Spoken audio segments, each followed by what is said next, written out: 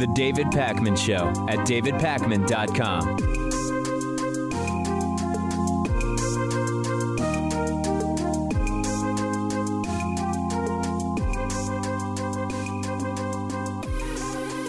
So Donald Trump very recently pardoned his convicted former national security advisor, Michael Flynn, and Flynn is already out there calling for Donald Trump to execute a military coup to retain control of the White House beyond January 20th, despite the fact that it's very uncontroversially true that Joe Biden won the 2020 presidential election. And things have become so debased that this story is barely making headlines. This is the story of a former top national security official who has been convicted and then pardoned by the president for crimes related to protecting that president, who immediately after being pardoned is out saying declare martial law and effect a military coup to retain power. Michael Flynn endorsed a call on Twitter for Trump to go absolutely dictatorial. This is a call from a group called the We the People Convention, which says Donald Trump should invoke martial law and just have a new election. Didn't like the results of the first one? Well, do a new one.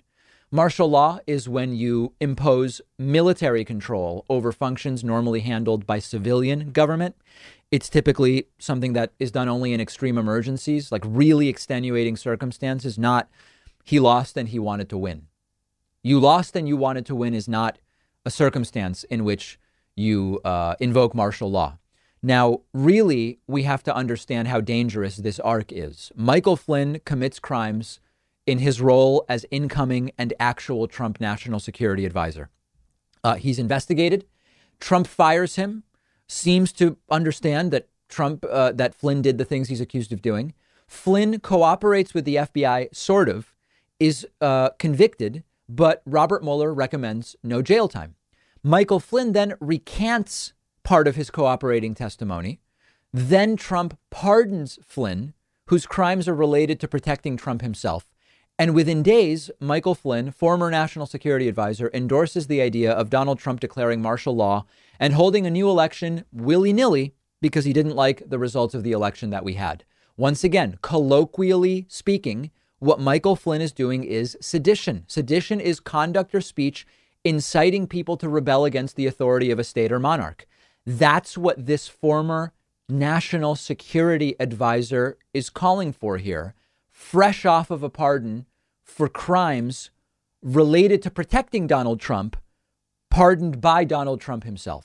The guy pardoned by Trump for crimes meant to protect Trump is calling for Trump to use the military to stay in power despite having lost the election. Understand how absurd that is. Every individual and there's another layer to this.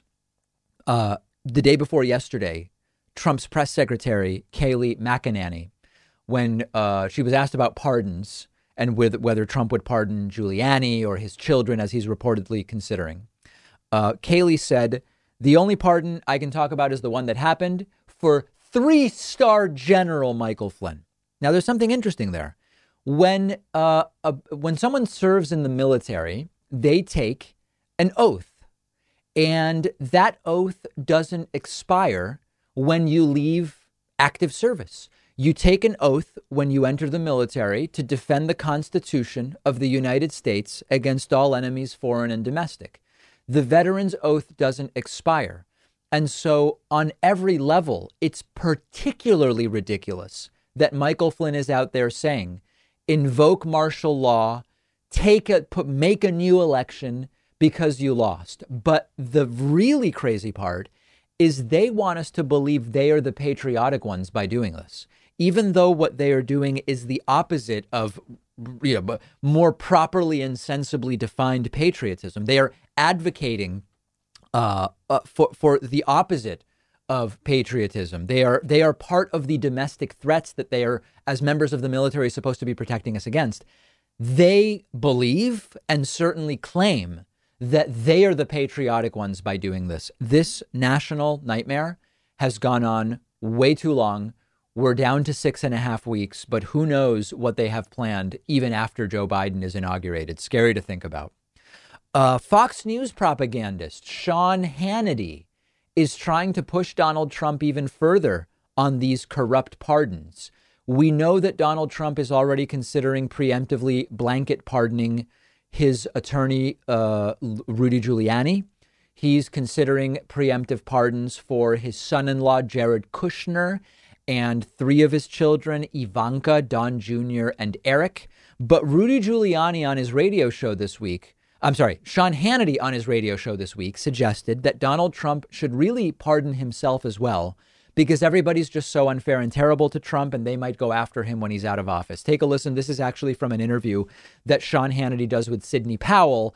And it's fascinating that even Sidney Powell, who's completely deranged, has to say, self-pardons, I'm not so sure about that. Take a look. Unfortunately, I'd estimate that 5 to 10% of our prison population right now is not guilty, but the system did not work as it should have to exonerate them, and we've got to do a better job of that.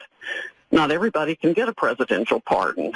Well, that's a good point. And, I watched Andrew Weissman come out and literally say, Biden's AG needs to go after Donald Trump. And I'm like, the president out the door needs to pardon his whole family and himself, because they want this witch hunt to go on in perpetuity.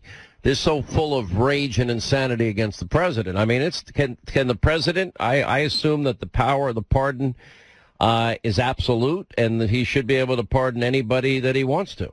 It is absolute. It's in the Constitution. I don't know about his authority to pardon himself, but it should not be necessary. And aside from that, the president's going to get another 4 years in office to finish the job he started, because the election fraud we are uncovering is massive, and there were foreign actors involved in our system. That's actually really funny.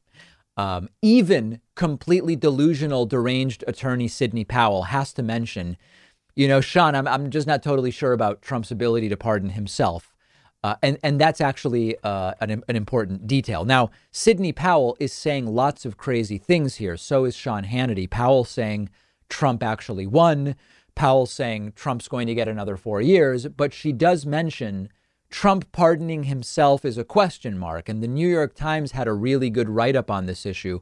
Remember that Donald Trump has claimed that he can pardon himself. He tweeted back in June of 2018, which seems like a decade ago, quote, "As has been stated by numerous legal scholars, I have the absolute right to pardon myself. But why would I do that when I have done nothing wrong? In the meantime, the never-ending witch hunt led by 13 very angry and conflicted Democrats continues into the midterms. Trump can pardon his friends and allies. There's no doubt about it. Trump can pardon people before they are even charged. A preemptive pardon is certainly something Trump can do. Trump cannot protect people from state charges. It is very much in question, however, whether a president can pardon himself or herself, and it's never been attempted. Now, there are legal opinions on both sides. On the yes side, a president can pardon themselves. The argument is the Constitution doesn't say anything about a limit there. The Constitution says nothing about you can't pardon yourself.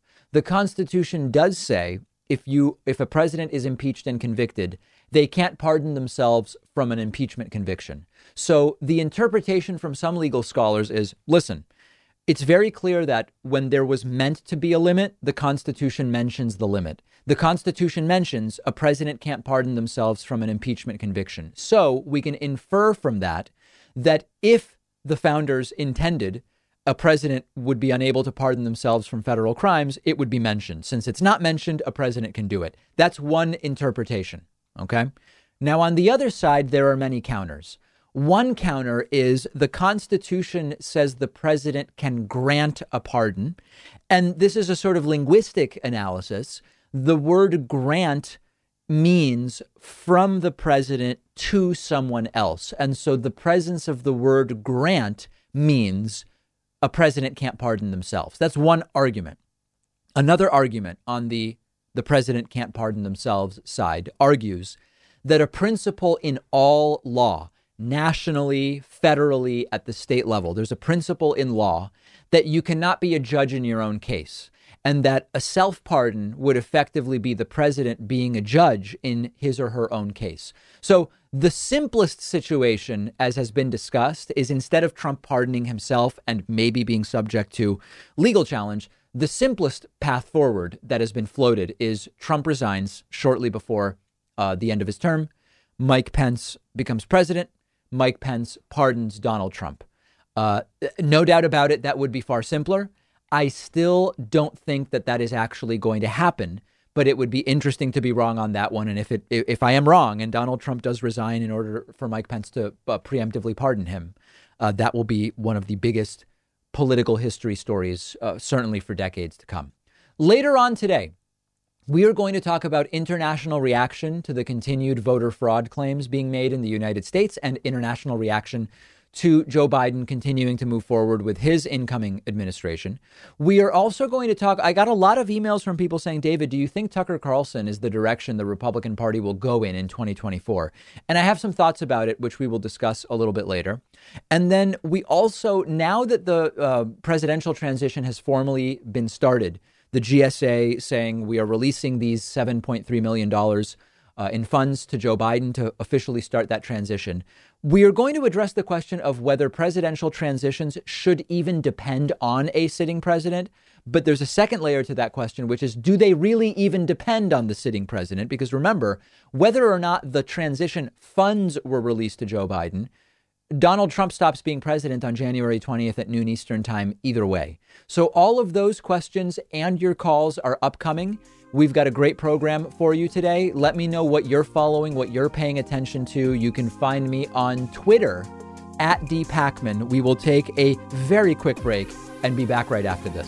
The David Pakman Show at davidpakman.com.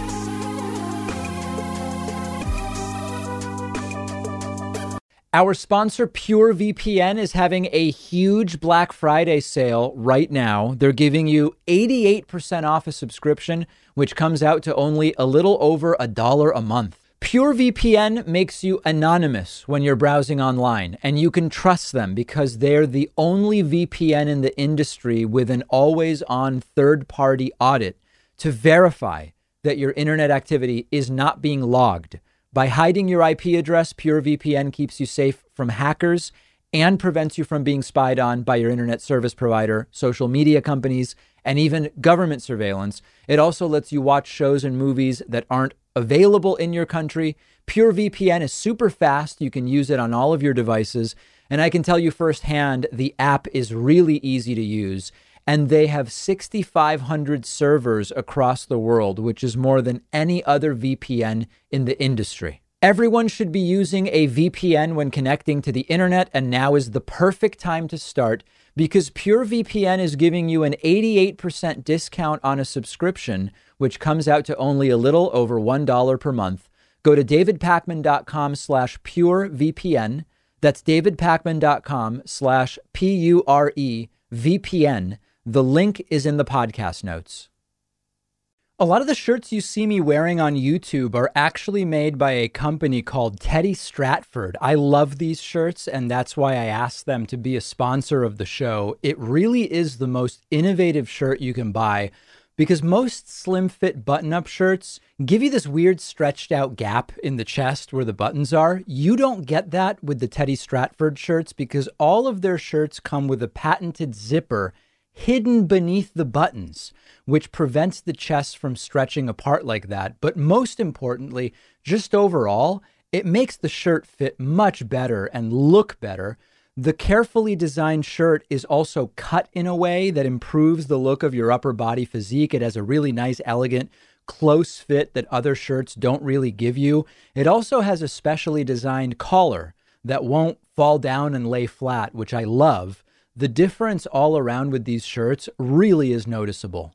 Go check them out at davidpakman.com/Teddy. The link is in the podcast notes, and they'll give you 15% off your first order if you use the coupon code PAKMAN at checkout. That's PAKMAN.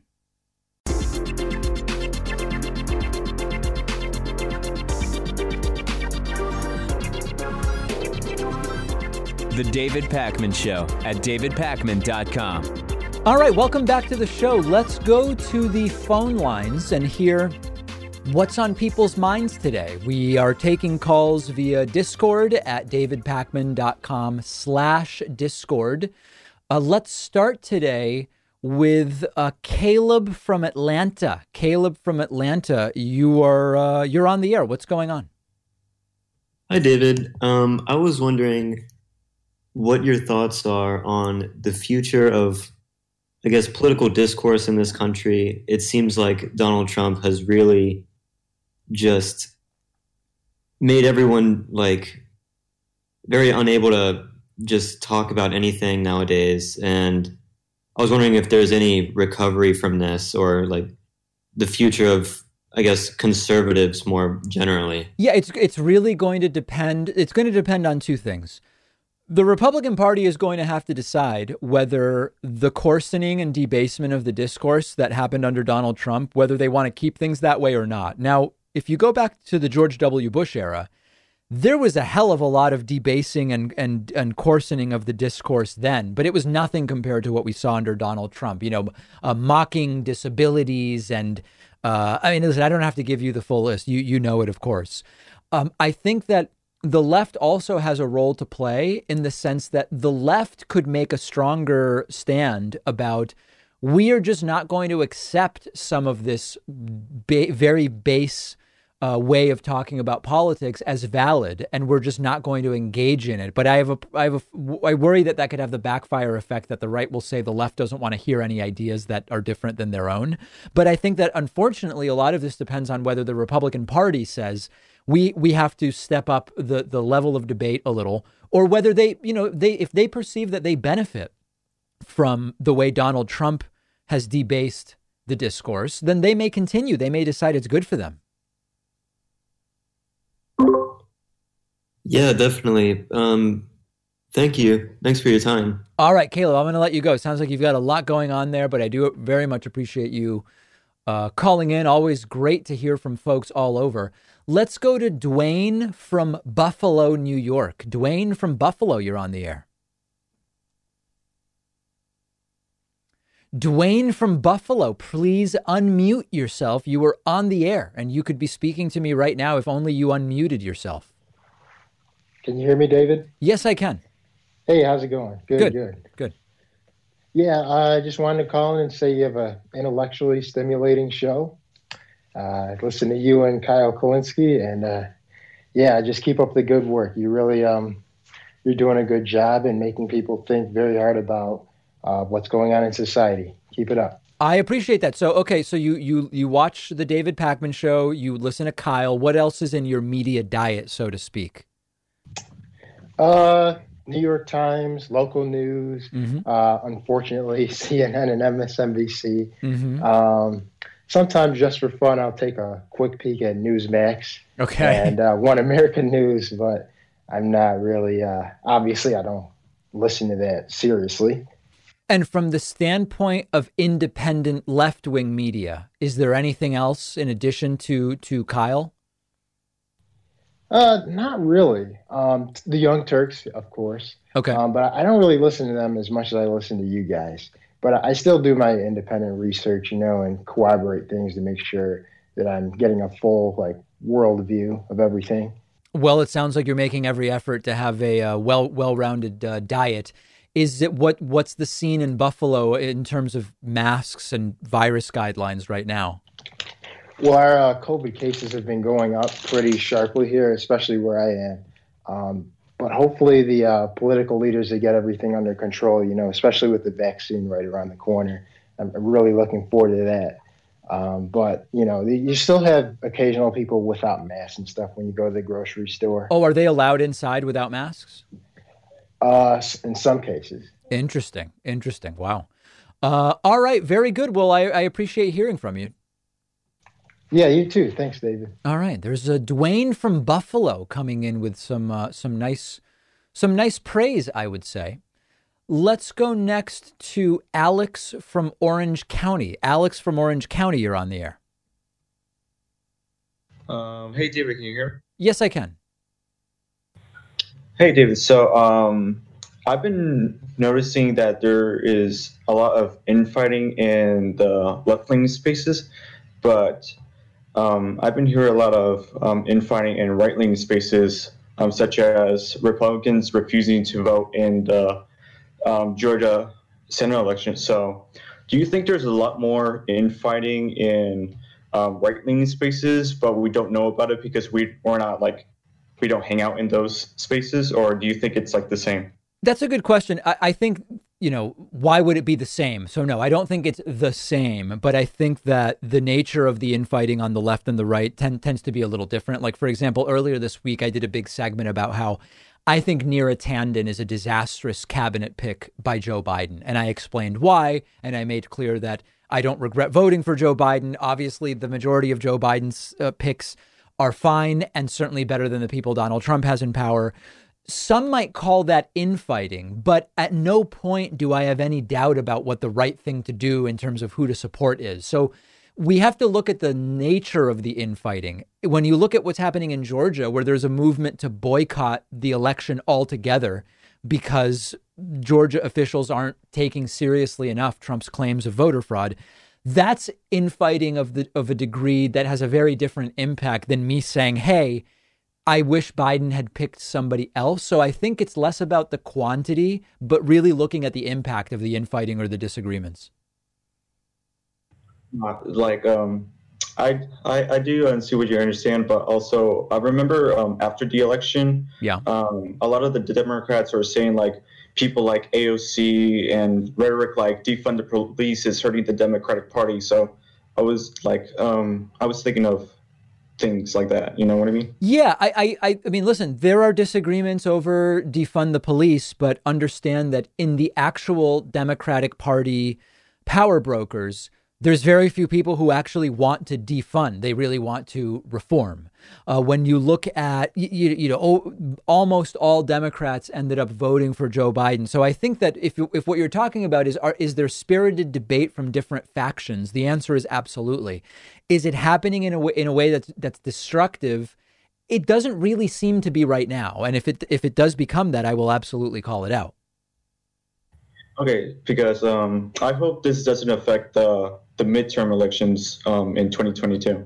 Yeah, sure. Well, yeah, we've got time until that happens, but I think your concern is a reasonable one. Okay, that'll be it, David. Thank you so much for taking my call. My pleasure. Thank you for calling in. Very, very much appreciate it. We are taking calls via Discord at davidpakman.com/Discord.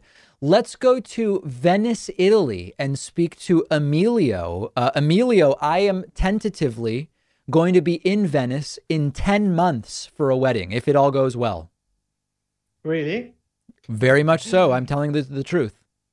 Perfect. I'm glad that you can have this opportunity to visit this beautiful city. I look forward to it. Thank you for picking up my call. And I would like to tell you that you have a very beautiful show. Thank you. Unfortunately, I cannot support you right now because my income now is an intermittent pace. Because Emilio, that's okay. You're supporting us by just calling in and saying nice things. And I would like to talk to you about a friend of mine. She was at the elementary with me. Yeah. She has her father is American. Okay. And she moved back to New York. Okay. And before the election, she and his father, they moved back to Italy, and he left the house, the job, everything, because she was really scared of all the situation about the pandemic and of the turnout of the election. Okay. And from there, I start looking more, dedicate more time to all this matter, because I always keep an eye on international news, but it was really upsetting all the thing is going on in your country. Yes. Unbelievable, really. That is an understatement. Upsetting is an understatement. I agree with you. Mm-hmm. So thank you for picking up my call, and have a nice day. Oh, all right. Very good. All right. I appreciate it. Emilio, yes. And if you don't have a flat, an apartment, you can contact me. Because, all right. Maybe I will stay with you. Yeah. Would we have to share a bed, or would I get a sleeping bag, or? No, we sometimes we rent a little but not very nice apartment. So if you like this opportunity. And now hold on. Did you say little and very nice, or little and not very nice? No, very, very nice. Very nice. Okay. All right, Emilio. I like the sound of that. All right, Emilio, thank you so much. You're welcome. You're welcome. Bye. All right, bye. Emilio from Venice, Italy. What a call. That is just wild, wild stuff. Okay. Let's see. Why don't we go next? There's just so many people itching to get on, I guess is the way I would say it. And we want to, take a tour of different areas for sure. Let's go to, I hope I'm saying this correctly. Is it Sarel from Texas, or Sarel? Sarel. Hi, David. Can you hear me? Yes, I can. What is the origin of that name? What a pleasure. It is a combination of my first and second name. Oh, okay. Very nice. How are you today? Good, good. But I've been following for a while, and I recently subscribed as well. So I thoroughly enjoy the contents, and I want to thank you for that. Thank you. Basically, I just wanted to make a comment on the importance of education, and not only institutionalized education, but what we're seeing at home. I feel like the situation right now in the U.S., I live on the border, so I also get a taste of Mexico and what's going on over there and all the border issues. But as an educator myself, I see this as a reflection of many years of neglect in awareness and social awareness, right? Our students right now have this sense of detachment from the political reality. And I feel like you've talked about it a lot recently. So the problem is, what do we do with all these people who voted for Trump and who are champions of these attitudes that cause us so much grief and social destruction. So in a way, I just want to make kind of like a call about the importance of making this awareness from home and starting also at home, because these people are going to vote in a few years, and this is a circus. So governments come and go, but later on, we're going to have to vote again. And what are the choices if we tolerate all these attitudes, if we normalize all right? These well, attitudes? That was going to be my question to you, which is, by the time you're, as an educator, by the time they get to you, is it too late? Like, it really depends on starting at home?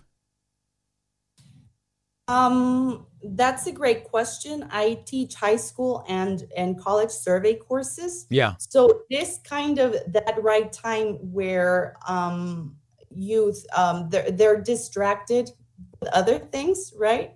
And developing a character. But you see the behavior in the classroom, and sometimes it is this microscopic vision of what we see in society, right? Right. The intolerance, the rudeness, the things that inherently come from home. And these are values that have nothing to do with religion, that have nothing to do with anything but plain moral and being a good person. Well, that seems like a big hill to climb. I think you're completely right, but this is a big task.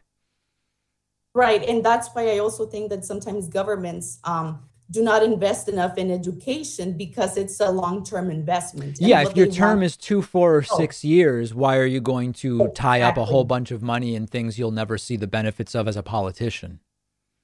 Right. Very sad. Very sad. Just that. And thank you so much for the work. Keep it up. And it's great talking to you. Thank you so much. Really a pleasure.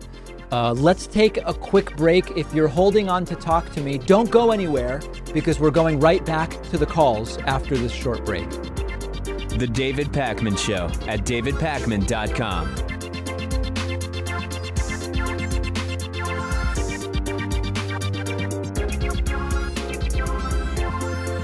Privacy.com is one of our sponsors, and they're giving you $5 just for using their free service at privacy.com/Pakman. Privacy is a service I've been using for a while now. I love it. It saves me a bunch of headaches. It's completely free, and it's very quick to set up. And here's how it works.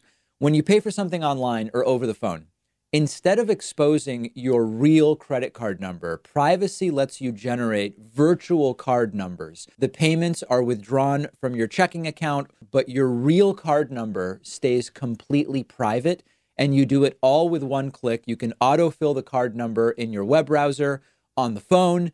You can create 12 virtual cards a month. You can set spending limits, freeze them, delete them whenever you want.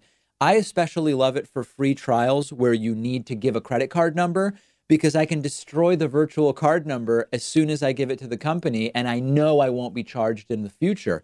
If you're ordering food over the phone, why do I need to give a restaurant my real card number if I don't have to?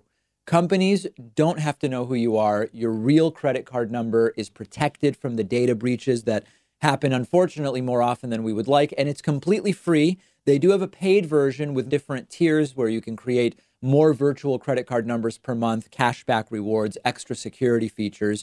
But go ahead and sign up for the free service. It's a no-brainer. Companies can't charge you unexpectedly. You're protected from identity theft. It costs you nothing. And Privacy is giving you $5 to spend just for signing up when you go to privacy.com/Pacman. I want to let you know that our sponsor, Vincero Watches, is having a massive holiday sale on all of their products right now, and you can take advantage of it by going to davidpacman.com/watch. A brand new high quality wristwatch really is the perfect way to add something fresh to your style, whether it's for you or a gift for someone else. Vincero is a brand that has a serious dedication to the craft of watchmaking, which is really evident when you look closely at their watches. I wear Vincero watches myself. Lately, I've been wearing one from their Icon Automatic collection. It's the mesh matte black watch, and I love the sleek minimalist design. Their watches are actually sold at a fair price. Their mission has always been to make a wristwatch from high-end materials, but one that everyday people can afford.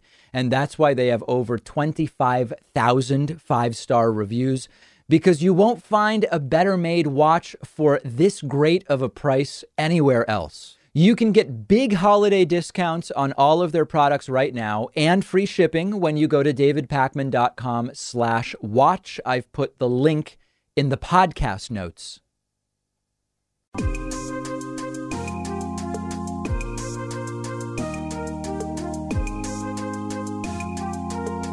Welcome back to the David Pacman Show. Okay, let's get back to the phones via Discord at davidpacman.com/Discord and hear from some folks who want to get in. Let's go next to, let's go to Bart from California. Bart from California, what's going on? Bart from California, you were on, but you must unmute yourself. I'm here. How are you, David? Good. How are you? I'm doing well. We're still in COVID land, unfortunately. We're in even in California, we're suffering pretty much, but we're safe right at the moment. Our family's safe, so that's good. Good. I had by the way, I love your show. I listen to it every day. It's just a wonderful show, and you have just great intellectual discussions. I'm just really pleased with the content. Appreciate Thank you. it. Absolutely. My question is about the Electoral College. Here's my premise. It seems like we're being held hostage, essentially, to the Electoral College, in the sense that as people leave the Midwest, the young people leave and go to perhaps California and New York and different places that are more, progressive. It's sort of a distillation process that ends up causing basically us to be more and more conservatively strapped, essentially. And I just wanted to get your take on that, and how can we basically get rid of the Electoral College? Well, so it's a two-part question. First, yes, you're absolutely right that, listen, any one vote has a different amount of power in one state versus another. If you move as a Democratic leaning voter, if you move from Florida to California, the likelihood that your vote will impact the election results has gone down dramatically. You still get one vote on paper, right? It's one vote either way. Yeah. But it's very unlikely that your vote will make a difference in California, while it was much more likely it would make a difference. You know, you could say North Carolina, Georgia, whatever. So that's absolutely true. And Republicans know this. Republicans benefit from it. Republicans very frequently lose the popular vote and have won the presidency. I believe I saw today that it's been in the last 8 elections, Republicans only got 48% of the popular vote. I believe it's one time or something like that. I mean, it's crazy. Now, how do you get rid of the Electoral College? Because so many states are run by Republicans and Republicans know they benefit from the Electoral College, you're not going to do it via a constitutional amendment. I think the most direct path is the National Popular Vote Interstate Compact, by which states can decide to award their electoral votes not to the winner of their state, but to the winner of the popular vote nationally. If enough states do that, you have a sort of de facto popular vote, and they have a website and you can learn a lot more about it. Oh, that sounds great. That's what I was thinking. Yeah, great. It would be very difficult. And by the way, this came up when I was talking to when I was phone banking for Biden. A person in Ohio was telling me this, that all the young people are leaving Ohio because they just no jobs. Right. So they're just leaving. And anyway, also, you know, what's interesting about that, Bart, is it goes to the importance of job creation in those states, because it can keep people, particularly young people, who are more likely, if they enter the workforce in that state, they are more likely to stay. We know young people are more likely to vote for Democrats. Job creation can be a big campaign strategy in practice. Yeah, actually, with the COVID situation, a lot of remote working, which like Hawaii, for example, I heard is now trying to attract people to live there. Yeah, maybe this is a good time to attract people back to the Midwest with, you can work remotely. Right. Anyway, that's a perfect idea. Yeah. That's really all I had. I was just wondering about that particular topic.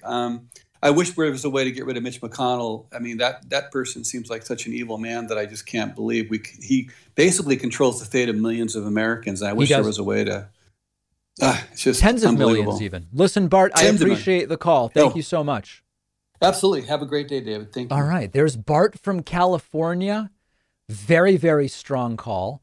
Let's go to Manfred from Hong Kong. Manfred from Hong Kong, you were on the air. Hi, David. Can you hear me? Yes, I can. So I was just wondering, what the relationship between China and U.S. would become under, Biden. I think you're going to see a lot of the trade war aspects dealt with. Although, we have to understand that at this point, China is likely to sort of want to negotiate on the removal of tariffs, because what Donald Trump did is crazy. So there are some who think it will be as simple as Joe Biden being sworn in and then saying to China, let's get rid of all those tariffs. I don't think it's going to be that easy, and I understand why. But I do think that Joe Biden is someone who understands much more about China than Donald Trump will ever hope to. And I'm hoping for a normalization of relations. Yeah. The other question I have is, throughout the campaign, Joe Biden always said that he wants unity. And judging from his cabinet, do you think he achieved that goal? Well, listen, this is a beautiful question, Manfred. I really appreciate it. Joe Biden is not going to pick right wingers to his cabinet by and large, right? So most of the picks, I think, are very reasonable people. Like, as an example, Janet Yellen. Janet Yellen is a left-wing economist, but she is eminently qualified. She's an academic, a scholar. She's not going to do anything crazy. Nothing that she would support would be socialism. She's a very reasonable selection. Now, Neera Tanden, who Joe Biden selected, the left, the progressive left and many on the right dislike Neera Tanden. I think it's the opposite of unity. I think that pick was a disaster. So I think there's a lot of this and a lot of that with the selections that Joe Biden has made so far. So overall, What do you think? Overall, I think that Joe Biden's selections have mostly been, of course, people on the left, center left. And as much as one could expect Republicans to be okay with that, they have not been controversial selections in any way. Oh, yeah. So thanks for having me. Yeah. Of course. So Manfred, so you're really how are things in Hong Kong right now? It's been fine.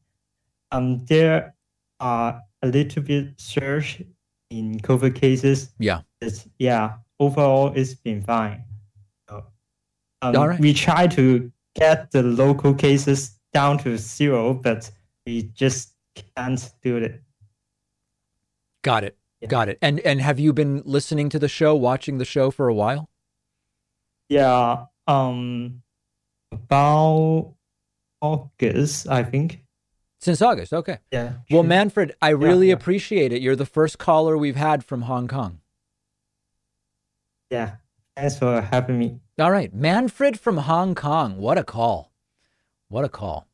We are hearing from folks in all sorts of different areas. Let's go next to Richard from Pueblo. Richard from Pueblo. Hey, man. Do you guys hear me? Yes, I can. Cool. Hey, Dave. Big fan. I have one question, and I'm not sure the other two, but they could be comments or questions. But how's your day? The day is going very well, yes. I just heard today that the UN just voted to decriminalize cannabis. I wanted to know your thoughts. And, the UN voted to do it? What does that mean? Where does the UN have jurisdiction? From what marijuanamoment.net was saying, is that they were making the claim that it's not a vote that will change the world at the end of the day. It's a vote that will be like a watershed moment. Did they vote to recommend countries decriminalize? Is that what they did? They used the term international control. ... whatever that means. Okay. So I was wanted to ask you, when they say international control, does that mean like if you have a ship, like a Merck ship, going from UK to US and I don't know, it's carrying cannabis, does someone from another country have the right to stop that boat? Or is it like... So here's what happened. I just looked it up. The UN voted, a UN commission voted to remove cannabis for medicinal purposes from a category of the most dangerous drugs, which could clear the way to expand research and medical use. They're based in Vienna and include 53 member states, considered a series of recommendations from the WHO. The most important part is removing cannabis from Schedule 4 of the 1961 Single Convention on Narcotics. Experts say this will have no impact at all on international controls because governments still have jurisdiction, but many countries look to global conventions for guidance. Okay, so this doesn't do anything, but it's a signal from the UN that at this point they believe cannabis for medical shouldn't be classified as one of the most dangerous drugs. So this is a very modest change, but not irrelevant, and we should still support it. All right. I needed a second opinion. Thank you for that. Also, I've called before on the show on the basis on what if the DEA could be reformed. So I have to ask you a dumb question. So don't laugh, but the second question is, if I don't know, got the opportunity to reform the DEA, would you be my press secretary, like on the job with me? I would not. No, that's not a job I'm interested in. Oh, sorry. No. Well, I hope your day goes better. All right. Richard from Pueblo, very, very good. An unusual phone call and very strange audio tone there. But, always interested in various devices that people sometimes use to call in. Let's go to, want to go next. Let's go to, we've got a lot. Oh, how about Flippy from Indiana? Flippy from Indiana, you're on the air. Flippy from Indiana, please unmute. You are on the air, my friend. And last opportunity for Flippy from Indiana to unmute and talk to me. Hi, can you hear me? Yes, I can. Hey, David, it's me. I just was wondering if you've ever reconsidered making an OnlyFans. Sorry, if I've done making an omelet, what? No, making an OnlyFans. Gardening season is over, and it's time for you to show us your zucchini. That's very clever. No, listen. I think I'd be more likely. I'd be more likely to show my Granny Smith apples than any Zooks, to be perfectly frank, Flippy. That works too. Yeah. No, but I am on Cameo, which I think is like the work safe OnlyFans, right? Well, that works. Well, thank you. And by the way, where does the name Flippy come from? Oh, just an alias online. Oh, does it have any meaning? No. Does it relate to like a floppy disk, for example? Remember those 5 1/4 inchers? Oh, it's supposed to be like flippy floppy, like a stupid way to call flip flops. Oh, I got it. By the way, are you cleaning a violin in the background? No, birds. Sorry. Oh, it's birds. Oh, okay. All right, very good. Well, listen, I really appreciate the call, Flippy. All right, thank you. Have a good day. All right, that is a perfect phone call, so I think we're going to have to end on that. I do apologize I wasn't able to get to every call, but we got a wide variety from all over the world, and we will certainly have to do something with that call. Thanks, everybody. I hope to get to more calls next time. We will take a quick break and be right back after this. The David Pakman Show at davidpakman.com.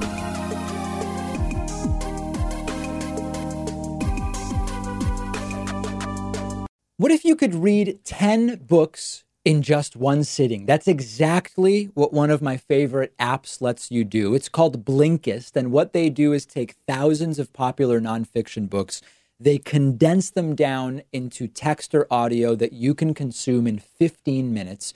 Blinkist makes sure that you're getting all of the important core insights from each book. So it's perfect for exploring a book you otherwise wouldn't have time for. If there's a full book you're thinking about buying, you can use Blinkist to get a sample first. Just think how much you can enrich yourself by being able to soak up an entire nonfiction book in just 15 minutes. I recently checked out the book Podcast Marketing Strategy by Daniel Rolls and Kieran Rogers, and so useful, so particularly applicable to what I'm doing. Really recommend it. Blinkist has books on politics, philosophy, science. They have 27 different nonfiction categories, and a subscription is only about $8 a month, and you get access to the entire library. But you can try it totally free and get 25% off a subscription when you go to Blinkist.com/Pakman. That's BLINKIST.com/Pakman. I want to take a second to tell you about one of our sponsors, S&H Masks. S&H Masks has everything you need when it comes to face masks and other protective gear for COVID-19, and they're giving my audience 20% off. S&H Masks is the company that I've personally been going to for face masks. I love and trust the products they sell, and that's actually why I reached out to them about being a sponsor. I've tried tons of different face masks this year, like many of you, and I still have not found a mask that is more comfortable or easier to breathe in than the washable cotton masks that they sell. It's made of a silky, lightweight cloth that feels great on the skin, has a convenient adjustable strap, and it features a disposable 5-layer particle filter made of activated carbon. They also have disposable cloth masks, which are really comfortable, as well as all of the other gear like face shields, alcohol wipes, no-touch infrared thermometers. And all of their prices are very reasonable. I also love S&H Masks because they've donated over 60,000 masks to healthcare institutions. They're an excellent company. Shipping is just $5, and shipping is free on orders over $150. You can get there by going to davidpakman.com/mask. The link is in the podcast notes, and you can save 20% on everything in their store when you use coupon code DAVID. The David Pakman Show at davidpakman.com. All right, let's get into audience questions for the week. One that I've been getting from people all over the world with anecdotes, and also from Americans asking what is going on elsewhere in the world, is what is the reaction around the world to Donald Trump's refusal to accept that he simply lost, his continued promotion of these completely baseless, factless conspiracy theories about voter fraud and massive dumps, as he talked about over the weekend, and that he really won Georgia and he really won Pennsylvania and so on. How does the world see it? And the answer is that much of the world is laughing, but a lot of the world is also really concerned by what they are seeing. And of course, the question spot on that it's been a month. There's been no real concession from Trump where he says, I got beat. I was defeated. Joe Biden got more votes in more states. Donald Trump has sort of danced around it. He's authorized the transition to start, and we'll talk about that transition a little bit later in the segment. He has sort of almost had some verbal slip-ups where he says, we won't do a shutdown. I don't know if the next... I can't speak for anybody else, but we won't do a shutdown, right? That we've seen that stuff. And we've even seen reports of Trump privately understanding that he doesn't have a path to victory. But there's been no real concession from Donald Trump. A lot of the world is laughing and tends to see Trump more as just an idiot. And that includes, like, anecdotally, the people I hear from who watch the show who are in Ireland, just like as one example, they are more on the, we can't believe this idiotic moron and the things that he is doing. Anecdotally, again, our viewers from Germany, they don't seem to be finding the humor in it as much as some others. And they seem genuinely worried about the state of our democracy. Now, maybe that's something about Germany's past that informs how the Germans I'm hearing from are reacting differently to the Irish folks that I'm hearing from. But when the world sees that world leaders are calling Biden, they're talking about getting things done with Joe Biden. They're getting started on a variety of projects and issues. It's Biden that world leaders are now dealing with when it comes to coronavirus, as an example.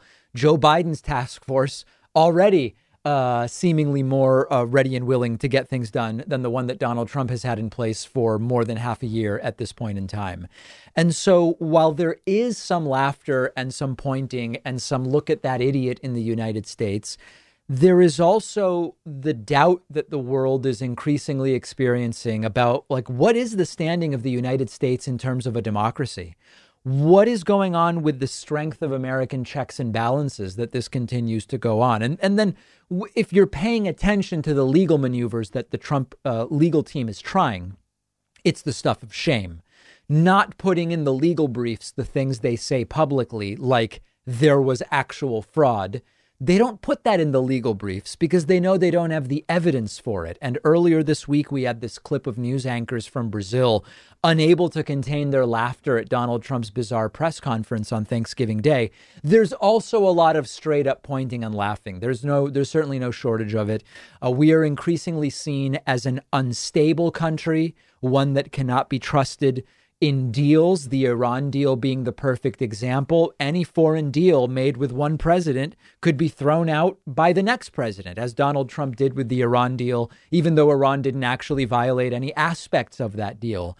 So this is, the big picture is, whether you're laughing or crying or scared or whatever your view is of what's going on, embarrassed for the United States, the big picture is, how can such a rich country, considered to be the leader on so many issues until only a short time ago, how can we be having these problems? How can we be having a president who can't even tell the truth for a minute when the topic of whether he lost comes up?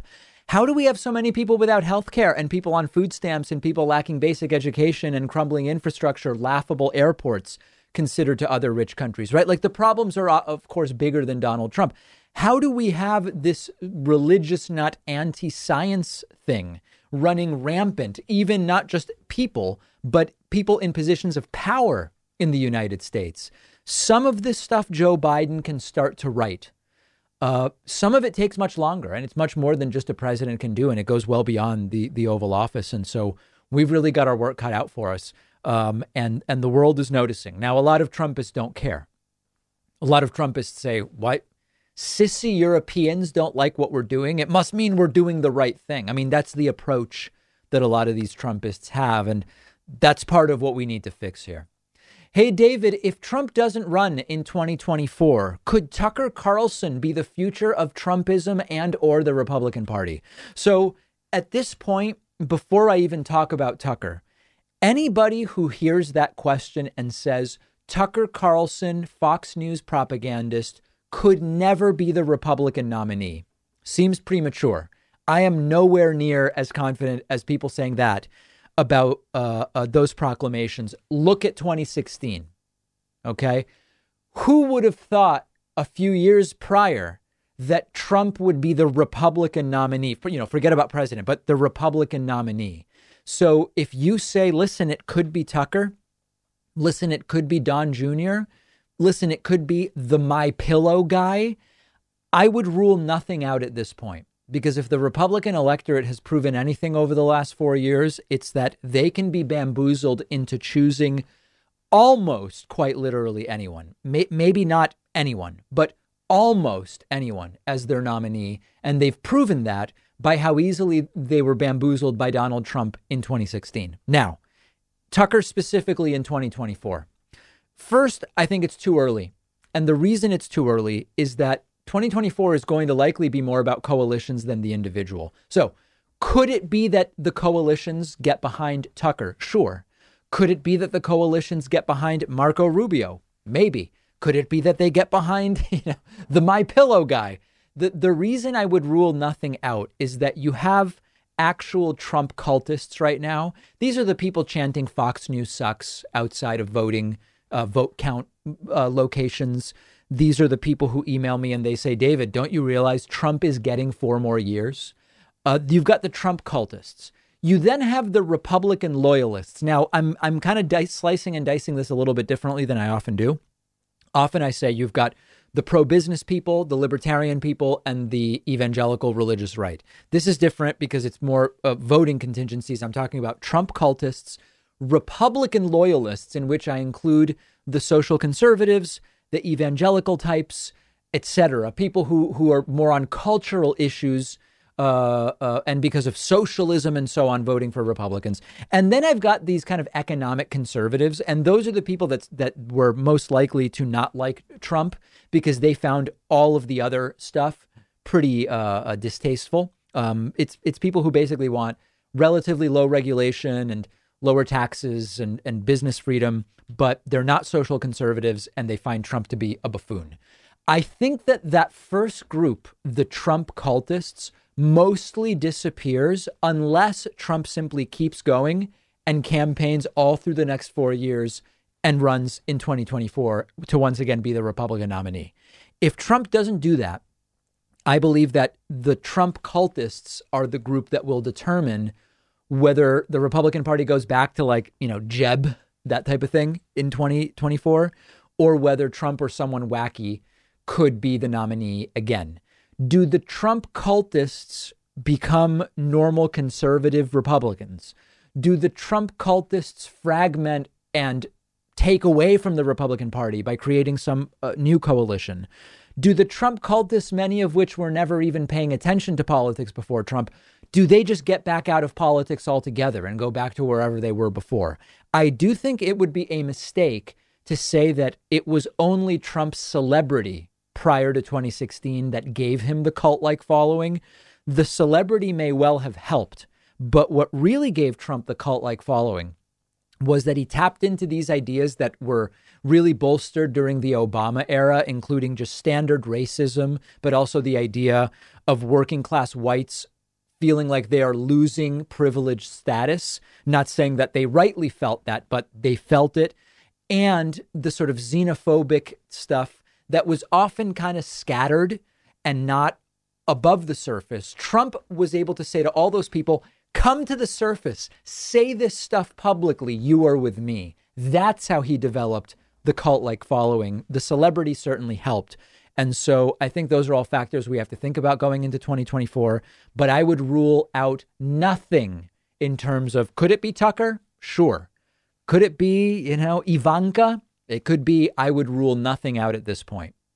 David, given the fiasco with Trump not conceding, should presidential transitions really depend on an administration official of the sitting president like Emily Murphy at the GSA?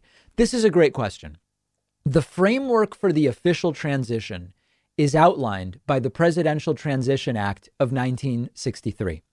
And insofar as that outlines the official piece of the transition, the General Service Administration head, Emily Murphy, was the person who had to authorize about $7 million in funds to be made available to Joe Biden to officially start the transition. Now, in a sense, the transition doesn't really depend on her. And what I mean by that is the GSA head, as directed by Trump, doesn't really need to do anything in order for Joe Biden to be president and sworn in on January 20th. These are separate processes. What the GSA process does is it recognizes the current administration sees the president-elect as the president-elect. We are freeing up funding. It greases the wheels for starting to give Joe Biden the presidential daily briefing and facilitating some other things. But either way, on January 20th, Trump stops being president and the Supreme Court Chief Justice swears in the new president. It doesn't actually depend on the GSA. That being said, I do believe that at this point in time, listen, the explanation that Emily Murphy gave was, I'm supposed to ascertain the winner of the election. I'm not supposed to impose the winner on the country. And because it was contested, it was not totally clear to me that I could ascertain the winner yet. But now I have. And she's tried to kind of pull herself out of this as a partisan actor. It's basically BS. Historically, with the exception of the year 2000, where it really did depend on one recount in one state, and it took about a month for that to be formally recognized, it's pretty clear that there has been an apparent winner.